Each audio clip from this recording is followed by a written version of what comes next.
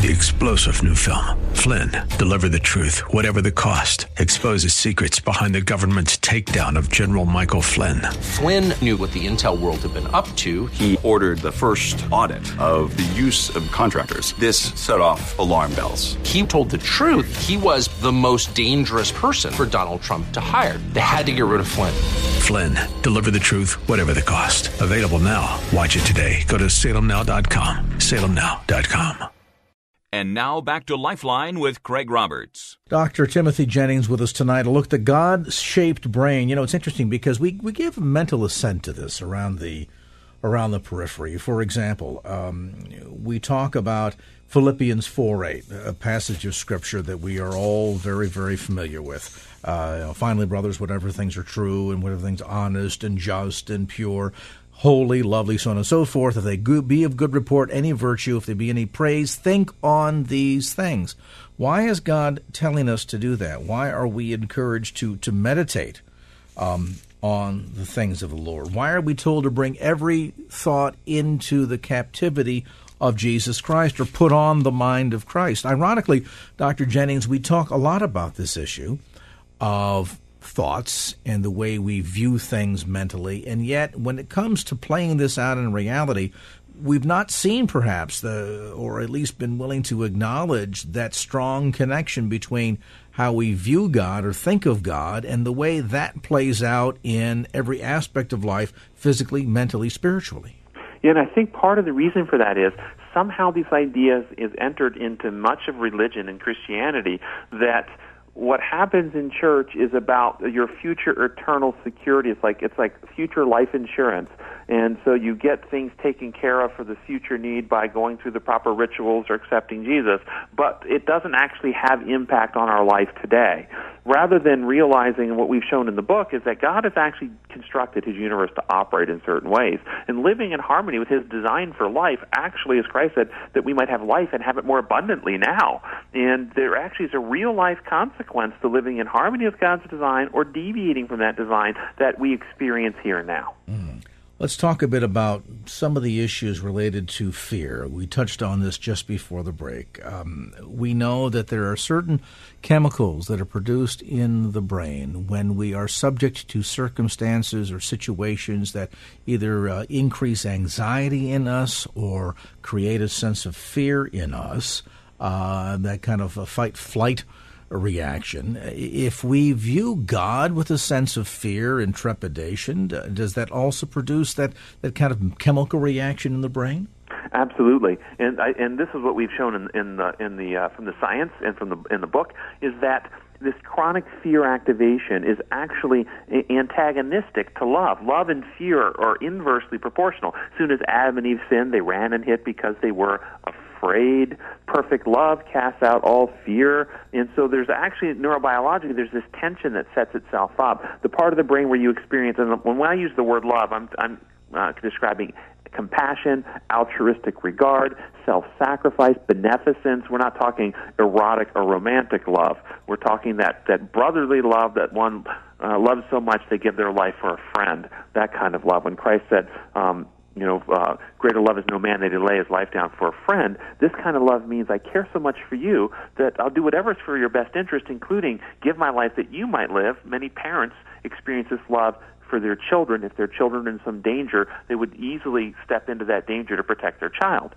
Well, that's at war with another principle that's driven by fear since Adam's sin that the scientists call survival of the fittest. I love myself so much, I'll do whatever I have to protect myself, including, if it comes down to it, kill you that I might live. Love you so much, I'll give my life that you might live. Love myself so much, I'll kill you that I might live. These are antithetical, love versus fear. Fear drives us to self-protection and exploit and hurt others. This process, then, of beginning to recognize the impact that our thinking process, the way we view or react to God, a lot of it, of course, goes back to a childhood. We often hear stories, Dr. Jennings, of individuals, for example, who are introduced to the claims of Christ later in life and often struggle with the imagery of God as a benevolent, loving, protective Heavenly Father who would sacrifice His only begotten Son on our behalf. And we some people will reject that just absolutely out of hand because they grew up in a household where there was perhaps an absentee father or a, drug-crazed, alcoholic, driven, abusive father. And so the notion of being able to equate a loving Heavenly Father who sacrifices His Son on behalf of all of us that we might walk in relationship with Him is antithetical to their manner of thinking. Yes, you're exactly right, and that is a barrier for some people. Our childhood experiences certainly can put obstacles in the way, and that's, of course, why we are called to be witnesses, the hands and feet, so to speak, God's disciples and agents on earth, to love those individuals, and so they may not have experienced God-like love in their childhood, but they can experience God-like love in their adulthood from others who can still love them in spite of their shortcomings and anger, and ultimately lead them to see Christ in us. We talk about this notion in Scripture of bringing our thoughts into captivity. How can we rewire all of this?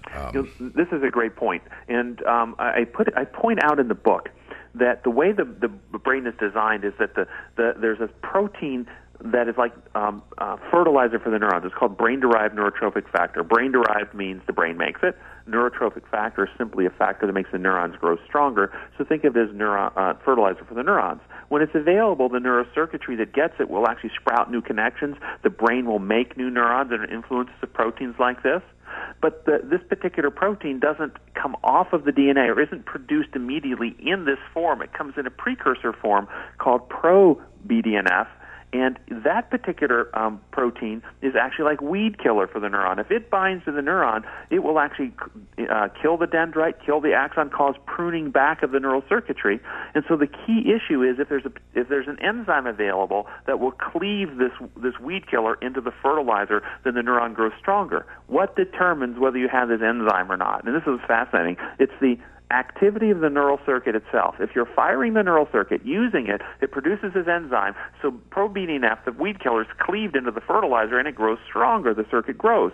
But if you're dormant, if you're leaving it inactive, then and not using the circuit, then that enzyme is not produced, and the weed killer actually takes over, and you start pruning the circuitry back. And so imagine the situation of trying to study a new language in high school, maybe Spanish in high school, and you're studying brute force memory, and you keep practicing. You're firing this circuit, this new forming circuit, and this enzyme's produced, and you get more of the fertilizer, and it expands, and you keep doing it, and the circuitry grows. And then one day you graduate, and 20 years go by, and you haven't spoken the language for 20 years, and what happened to your ability and proficiency? It's been pruned back. Well, where every thought into captivity comes now, let's say we have somebody in their imagination imagining certain thoughts, like we can lock a pedophile up in prison so he can't act on the behavior. But can we control the imagination? No. And if you fire those thoughts in your imagination, you're still activating the circuit, you're still producing the enzyme, you're still growing the pedophilic type of thinking stronger, and so the person may come out more recidivist pedophile than they went in if they're not bringing their thoughts into captivity. So a lot of this has to do with the way we control and focus our thoughts. And again, that goes back to much of the instruction that we've received, but sadly have never put it fully into practice within Scripture. So if we have been raised with a fearful viewpoint of God, and we know what the brain's reaction is to that, as much as the way we see the way the brain will react to violence and the numbing effect, oftentimes, for example, in children that spend hours on end viewing violent video games or television programs, and after a while it tends to kind of anesthetize them to the reality of what they're really facing. Then when they are exposed to real significant violence, they're almost nonchalant about it because they've been anesthetized to all of this. So if then there has been a long process of training, so to speak, the brain to believe that God is someone to be feared, and as a result has set up this boundary that prevents us from able to enter into the kind of relationship that God wants with us, or the impact that it has on other relationships, as we mentioned a moment ago. How do we retrain that process? Yeah, this is in our book. We've introduced this idea of the integrative evidence-based approach. We have to be willing to look at evidence, and we've identified 3 threads of evidence that God has provided, that when we harmonize all 3, we can have a more consistent idea of the truth that God is trying to reveal. And the 3 threads are Scripture. All Scripture is given by God for inspired by God, is given for instruction and so forth. science. It says in Romans 1:20 that God's divine nature is seen in what he has made so that men are without excuse. We look into nature and science and experience, taste and see that the Lord is good. The Scripture says, check me out, experience me. And if you separate the three threads, science without the other threads, without Scripture, is vulnerable to going into godless evolutionism. If you have experience without Scripture and science, it's vulnerable to mysticism, particularly Eastern mysticism, which is making huge inroads in America. And then Scripture alone without the other two, I don't know if you know, but the Christian Encyclopedia currently identifies 34,000 different Christian groups, all claiming the Bible supports their view. And so without the other two anchors, we end up in confusion and disagreement and argument. And so bringing all three threads together, we can find a harmonized truth that reveals, and this is what the beauty, and this is what we've shown in the book, is that God is love. And that love, when you come back to a knowledge of God's love, it actually activates healthy brain circuits. It turns off the fear circuits. We have less anxiety, lower heart rates, lower blood pressures, lower cholesterol levels. We have less risk of heart disease. We live longer. We have less risk of dementia. All these things happen when we come back to a knowledge of God, but we hold those other distorted concepts. We actually have more disease and we have more disability. There's so much about this business of putting on the mind of Christ and bringing our thoughts into captivity and focusing on him. Now, of course, the big key, if you've been eavesdropping on this conversation, as Dr. Jennings points out in the book, insight doesn't always equal change. You have to take a proactive approach, and I would encourage you today, if you've been struggling with a distorted God construct, maybe it's time to put off that old way of thinking and recognize that beliefs indeed impact our physical, mental, and spiritual health and well-being. And so coming back full circle to meditate on Scripture, to bring our thoughts into captivity, and to imply or apply the core, quite frankly, of what we're taught in Philippians 8, of what to focus on and getting back to God's Word and reinventing, so to speak, the way we think of God and ultimately relate to Him is one of the biggest keys to changing your view of God and then transforming your life. The book called The God-Shaped Brain, newly published, by the way, by InterVarsity Press, and you can get information on the web at comeandreason.com. That's comeandreason.com. And our thanks to its author, Dr. Timothy Jennings, for being with us on this edition of Lifeline. And now back to Lifeline with Craig Roberts. We often hear stories about people that struggle with addictions of one sort or another, or in other cases, people that deal with depression that is not of their own choosing, particularly in terms of a diagnosis of clinical depression, where people sometimes, in spite of their best efforts, are fighting a monster that they just can't quite face and deal with. What does it mean? How do you address that? I think that while we've made some great and significant strides in the mental health community in understanding what so-called clinical depression diagnosis is and how to treat it, how to deal with it, for a lot of us in the church, this is still kind of a big curiosity. It's a mystery. Joining me now is a gentleman who had to deal with this in terms of his ministry partner being diagnosed with clinical depression that eventually ended up taking his life.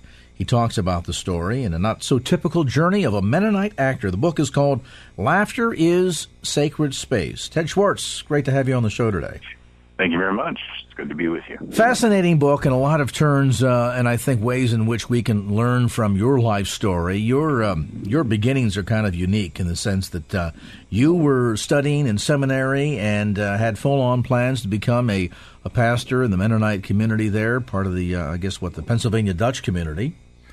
Yeah, around that area, a little bit east of what we generally consider to be the classic Amish Mennonite Pennsylvania Dutch area, a little bit east of that toward Philadelphia. Okay, so that general neck of the woods. And along the way, it sounds like God had different designs than you did. Is it fair to say it that way? I think that's a pretty good way to say it. Yeah, I think that I'm a person who, like many of us, I think we're confused by some of the directions that our lives seems to be taking, and God's hand in that may not be a very visible at the time being. Makes an awful lot of sense in retrospect. I was supposed to be a traditional pastor in a pulpit, and fell in love with theater while I was in seminary.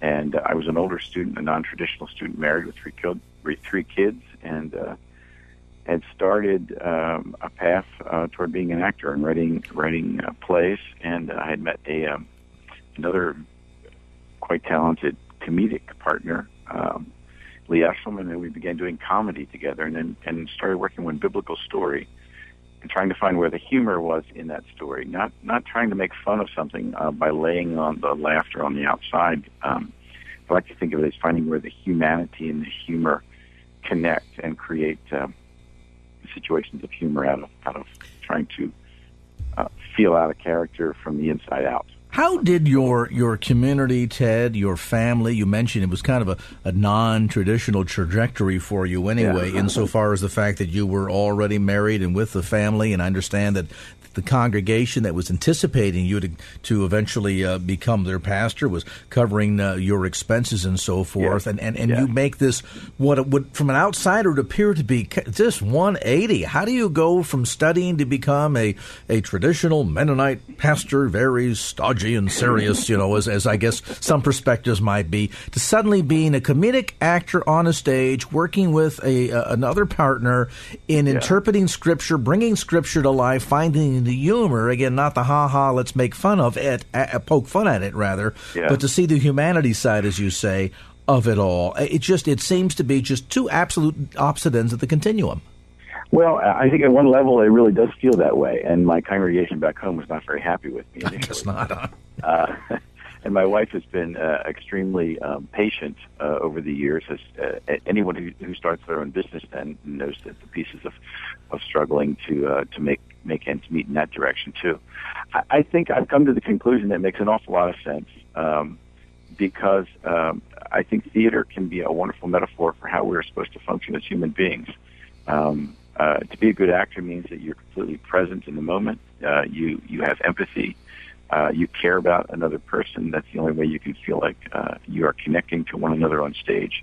There's a great deal of humility and vulnerability that happens when you're an actor on stage, and it makes a lot of sense at one level.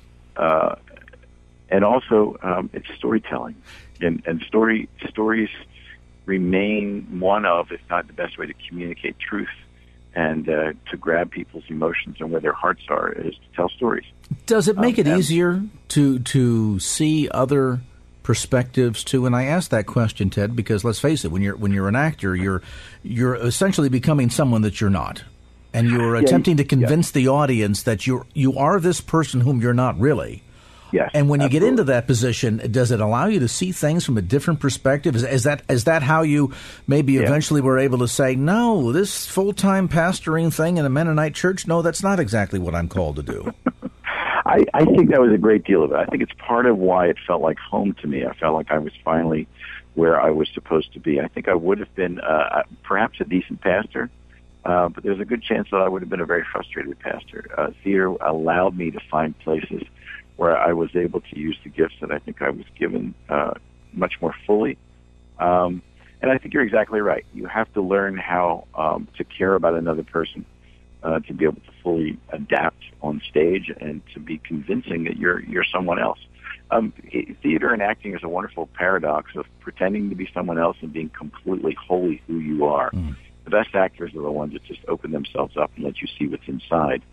And that is why we connect people that we feel like are good actors, because we can feel them being completely honest. So to be convincing to those of us that are on the other side of the stage or the screen, as the case may be, you have to take on, so to speak, enough of this character and demonstrate enough understanding and sympathy, maybe to the point of empathy for who this person is, maybe the plight that they are facing, to be thoroughly convincing. And I'm wondering, did all of that experience help make it easy for you along the way in trying to make sense out of the horrific challenge that Lee was facing with a diagnosis of clinical depression?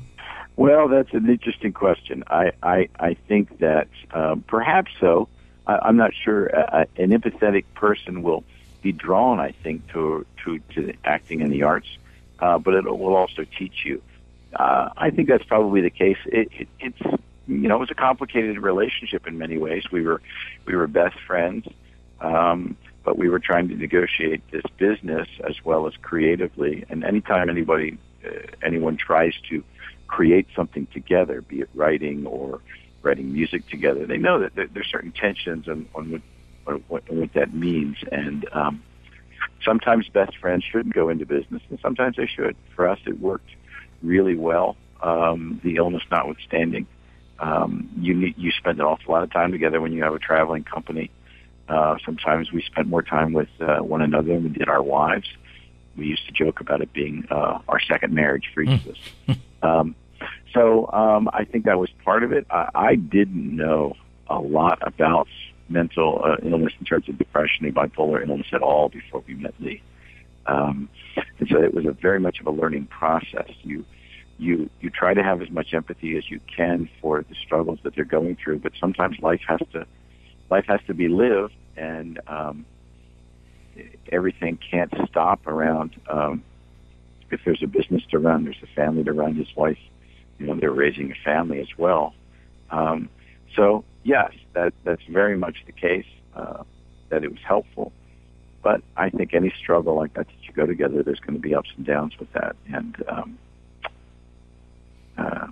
it sounds like there were in this case. I mean, you're Sure. watching this happening. You're trying to understand what's happening, and yet at a level. I mean, I guess it's not as easy as it might seem to be when we say, "Well, just try to get into the other person's head, walk a mile in their shoes." It takes it a little bit further than that, doesn't it? Yeah, it is. It is. There's only so much you can go. I think it was the illness that made, I wouldn't call it a barrier, but there's some things that it's impossible to know how someone else is feeling when they're struck with an illness like that. My own depression that I felt after Lee's death, and trying to figure out what was next and what did it all mean, and the grief that goes along with that. I remember thinking a couple of times, I said, I know what this feels like to try and function on a daily basis with something that is much worse. I don't know how people do it. That gave me a little bit of insight, but I want to be very clear that it was anywhere close to what Lee would have gone through on a regular basis, where simply getting out of bed feels like it's the biggest struggle you're going to go through that day. Yeah, I mean, we're in a season, for example, this time of year when a lot of folks struggle with varying degrees of depression because it's a first major holiday with a loved one who was passed on. There's some sense of loss in life, and all of a sudden the holidays don't seem to mean as much as they used to. And there may be folks listening to our conversation right now saying, Ted, Craig, I'm there right now. I struggle with getting out of bed in the morning. I'm not quite sure how to get myself motivated. It's every fiber within my being to get up, get dressed, and go to work and try to put on a happy face when I don't feel like doing any of that. What does all of this mean? How do I address all of it? Joining me today in the conversation, Ted Schwartz. Ted, as we mentioned earlier, is a Mennonite actor who talks about life after his creative partner took his own life following a multi-year battle with bipolar illness that he eventually succumbed to the disease. And how do we deal with varying degrees of, be it depression to one extreme to outright mental illness on another? We'll get back to more of our insights today, right after an update on traffic. And now back to Lifeline with Craig Roberts. Our conversation today is with Mennonite actor Ted Schwartz. The book is called Laughter is Sacred Space, a not-so-typical journey of a Mennonite actor. This journey from studying to become a full-time pastor to discovering the arts and then moving in a ministry direction that way, and then the diagnosis that we mentioned earlier of your partner Lee, struggling with a clinical diagnosis of depression to the point of being bipolar. We talked earlier, Lee, about folks being depressed around the holidays, and that certainly can be a challenge. But Lee's disease went much deeper than that, didn't it? Yes, it did. It was the kind that Well, I described it at one time. It's the constant companion. It's the monster that hides not just under the bed, but around every corner. It's part of every day. It's part of I call it sometimes the demon that sits on the shoulder and whispers in your ear. It's hard to really articulate some of the issues that we seem to deal with. Medication is an important part of anybody's treatment, medication and therapy, but that can most of those have at least at some level medication. I mean, side effects that affect also who you are as a person, and it can be frustrating because you don't think you are who you are at the core of your being. For some, it becomes a spiritual dilemma, and I really don't think it should be. People cast themselves in being distanced from God because they have this particular illness, and I think it's a horrific. I'm not sure I'd call it a mistake, a misnomer about what it is. How did you discover? How did you first find out about Lee's passing? Well, in many cases, apparently, in young men in their early to mid 20s, it can surface. So I met Lee when he was 23, and so there were certain hints of it before that.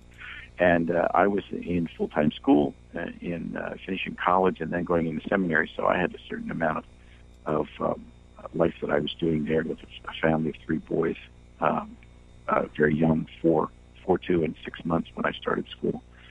So I and my wife were really engrossed in that. So it wasn't until Lee and I began to do a bit more work together and started seeing each other as friends and friends of the family. He was still single at the time. So it was within 2 years that it started to surface. And, I mean, everybody has points where they're despondent, but they usually see that there's, oftentimes we can see that there's a light at the end of the tunnel, and we help, we talk to people, we talk to pastors, or we talk to friends, we talk to counselors, you get professional help, and you can find your way through it.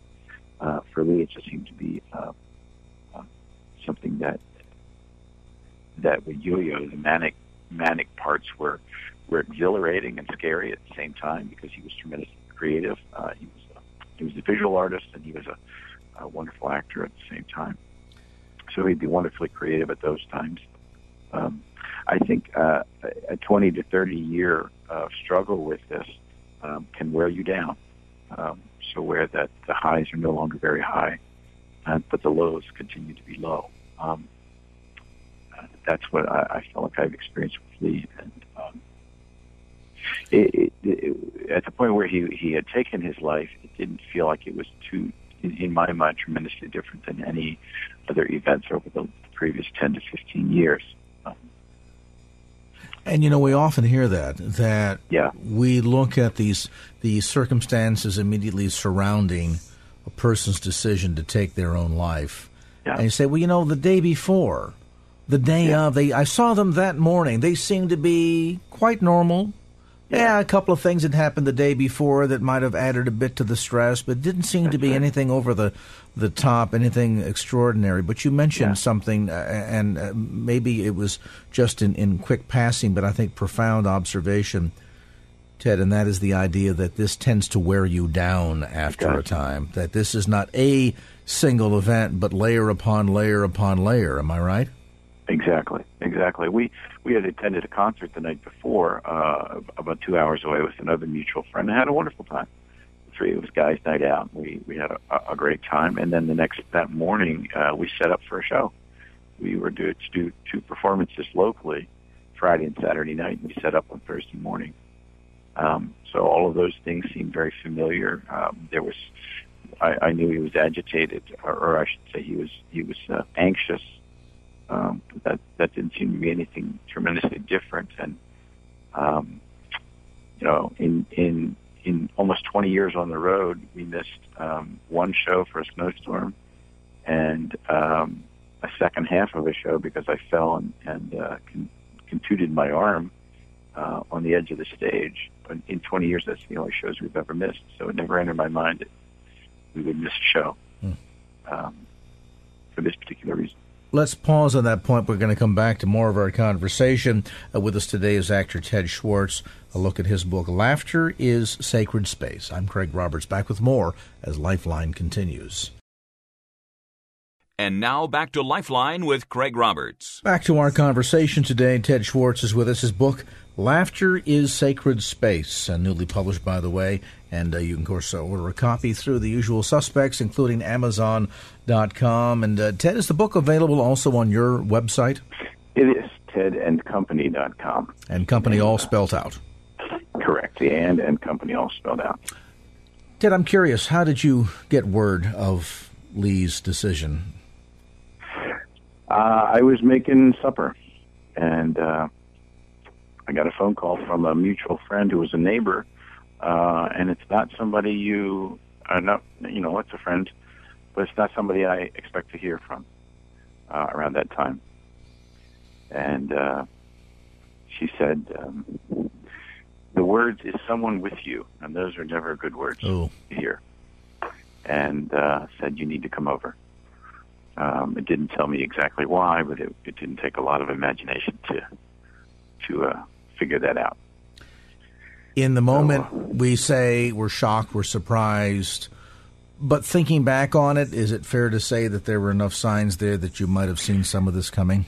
I think the words I used, and I think a number of other people used the same words for similar situation, is you're surprised but not shocked, or you're shocked but not surprised. Yeah. It's those kind of issues that that I think anyone who's been touched by it at all, if from a very close or personal basis, would feel familiar. That's a good way to describe it, yeah. On the backside, what would you say that you've learned from this? I mean, we look at these tragedies, and I know we go through what could I have done differently? What could I have said? How could we have intervened or helped? All of those questions immediately flood through your mind, and we struggle with. But then as we try to make sense of it all, we try to find the proverbial silver lining in this cloud, things of that sort. I have started to be in conversation with a young man of a similar age that Lee was, who is struggling with a similar issue. He's very talented. He's not an actor, but we've done some work together with from the technical video aspect of it again. And I think it's to be there, to be listening as much as possible, to be empathetic as much as possible, to encourage them to seek professional help. If medication is part of a prescribed regimen, that you listen, and what happens many times is especially from people who have perhaps a spiritual or religious background, maybe you're a Christian and you feel like this is not something, my well-being should not be dependent upon something that comes in a bottle, and it's sometimes they go off medication. That can be very dangerous. That's often a trigger point for a deeper crash, which can have similar results. Not always, but it could. What I've learned, I think what I've learned mostly, you would say, is that the depth of care, the depth of spirit within the community that I'm in right now is much, much deeper than I had imagined that it might be. What I've learned about dealing with someone with this particular issue is that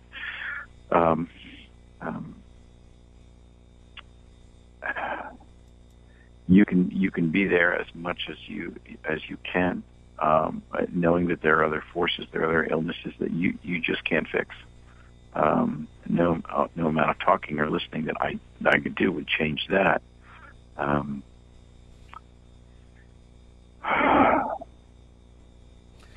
And what you've said, I think there's perhaps significant, because so often we get into if I just said this, or somehow we convince ourselves that we can talk somebody out of clinical depression. This is not an individual who simply is having a difficult time sort of, shall we say, connecting the dots in life, and one or two good lessons from a slightly older American will set them on the right path. This goes much much deeper than that, and maybe the efforts in trying to convince ourselves that we could have said something that would have changed it all miraculously is really torturing ourselves at a level, isn't it?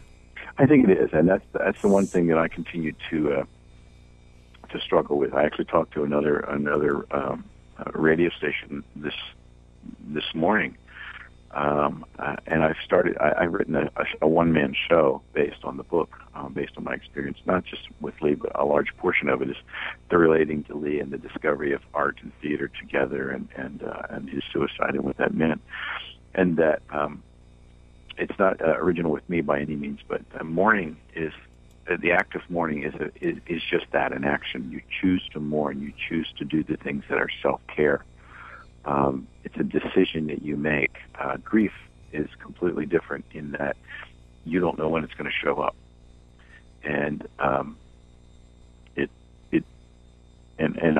say in the play that I made the sarcastically a brilliant decision to not make a decision to mourn, but instead to work harder to recreate myself and my business as an acting company, and then to fight the grief. And the ways that we fight the grief sometimes is, not always, but sometimes is to deny its existence by convincing yourself that you didn't care that much, that it didn't matter that much. It's the way that we try and protect ourselves.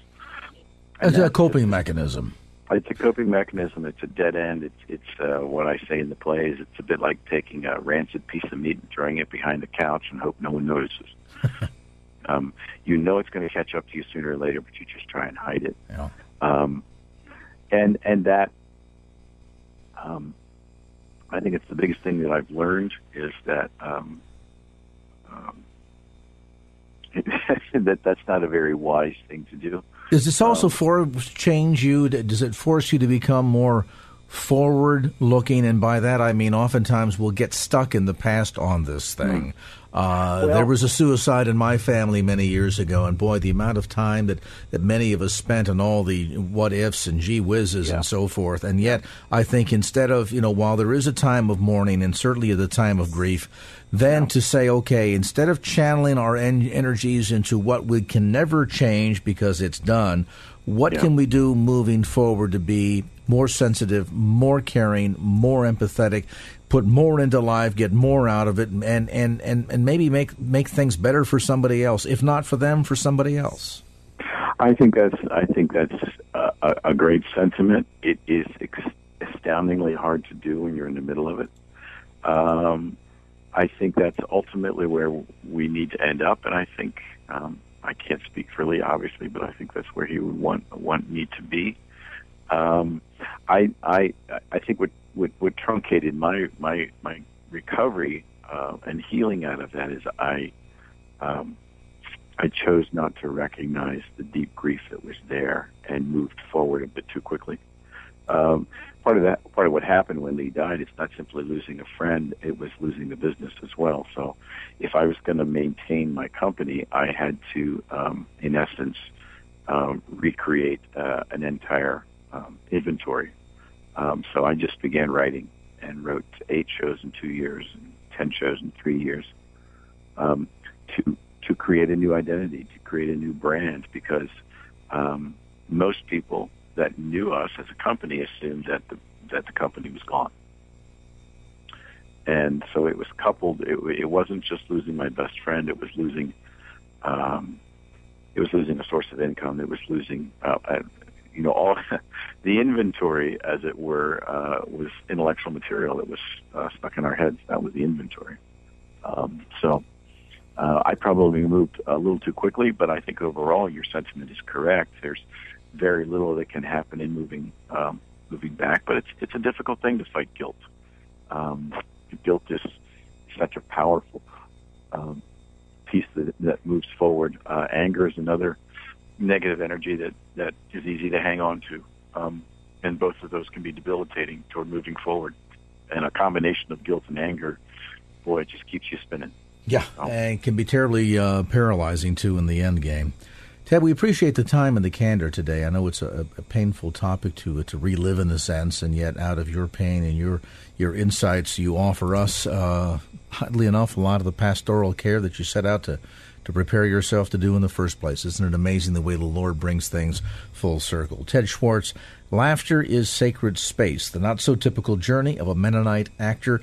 And the new book, as we mentioned, is newly published by Herald Press and available through Ted's website at tedandcompany.com.